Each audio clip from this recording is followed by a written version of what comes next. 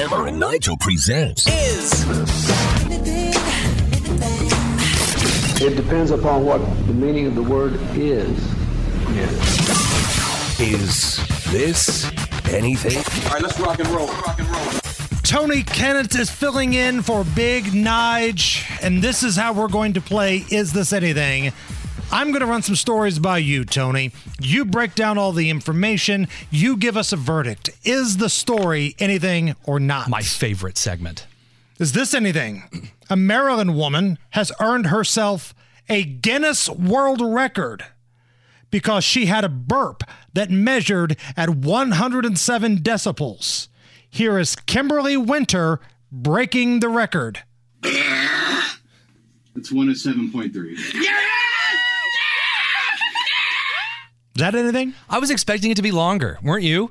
I was kind of expecting it to be like one of those like where the cartoon throws their head back and it like shatters windows in the downtown and it like you see the waves cross the earth, ripples the oceans. I don't know. I mean, it's loud, but I would hear that and probably rate that the same any other house. So what you're telling me is you were expecting this.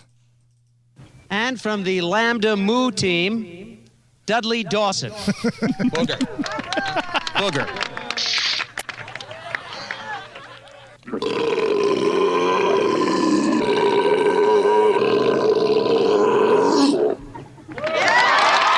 So that's what you were expecting. Yeah, I wasn't expecting like an old man peeing. Like that, I don't know. I feel disappointed by her performance. Boy, somebody help that old man if that's what his pee sounds like. Good God.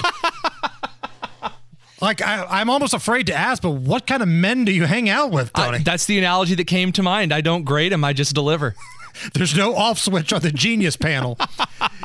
Is this anything? A new study on irregular sleep schedules suggests that sleeping in on the weekends can have negative consequences on your health, like gut bacteria, and that could lead to obesity, heart problems, inflammation, and more. Is this anything? Remember about 10 to 15 years ago, the first time you heard about like gut bacteria, the first time that anyone ever actually made a big deal about it? I swear to God, every single study these days is like, this one thing you're doing may affect your gut bacteria. And then like everything that your gut bacteria affects has to do with it. I don't know. I feel like they're just slapping that on everything right now. Like back when they used to slap I in front of anything technology, like it's an I toaster. Like this is just like gut bacteria sleep schedule. Gut bacteria is like ball bearings in flesh. It's all about gut bacteria these days. Yeah. Whenever Milwaukee makes a new tool, this one's got ball bearings. Like, oh, okay, man. You said that last time. Is this anything? A delivery app called Slice is hiring a pizza influencer to post social media videos that celebrate all things pizza. It pays $110,000 a year. It has medical, dental, and a weekly pizza stipend. Is this anything? Well, yeah, if that's my job, they better be paying for my pizza if I'm grading the pizza.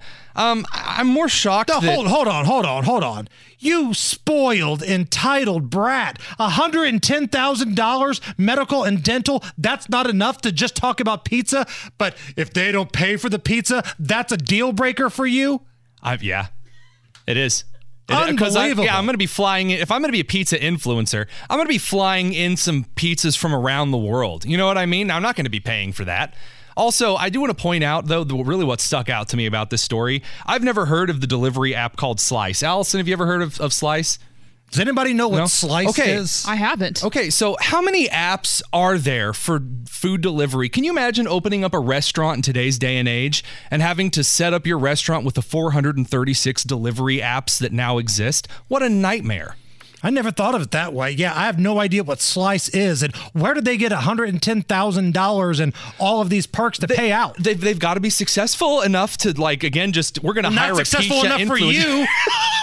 Hey, man, I'm just saying, if it had, like, it's like office supplies. Like, if I'm working in an office, I'm not going to pay for my own staples. Is this anything? 7-Eleven has already rolled out pumpkin spice flavored coffee. Is this anything? My wife was whining about this one this morning. which, by the way, that phrase has just earned me a lecture when I get home. But she was complaining that because, there have just been a new series of flavors and things released, and because she happens to be pregnant with our second, she can't drink a lot of coffee right now. And she's like, all of the places are coming out with their fall flavors that are all ice cold because it's summer, but they're introducing their fall flavors. And this is just a Greek tragedy of epic proportions to her. I've never really cared for fall flavors. They don't do it for me. Well, you're in luck because your amazing wife can't have the coffee. She can still enjoy pumpkin spice, and you can help her. You've seen the phenomenon of pumpkin spice and the droves of hot suburban women who flock to order it. Fellas, if you're looking to meet more women but hate the taste of pumpkin spice, Hammer and Nigel products have something for you. Hammer and Nigel's Pumpkin Spice Butt Lotion. Pumpkin Spice Butt Lotion is made of bits of real pumpkin, so you know it's good.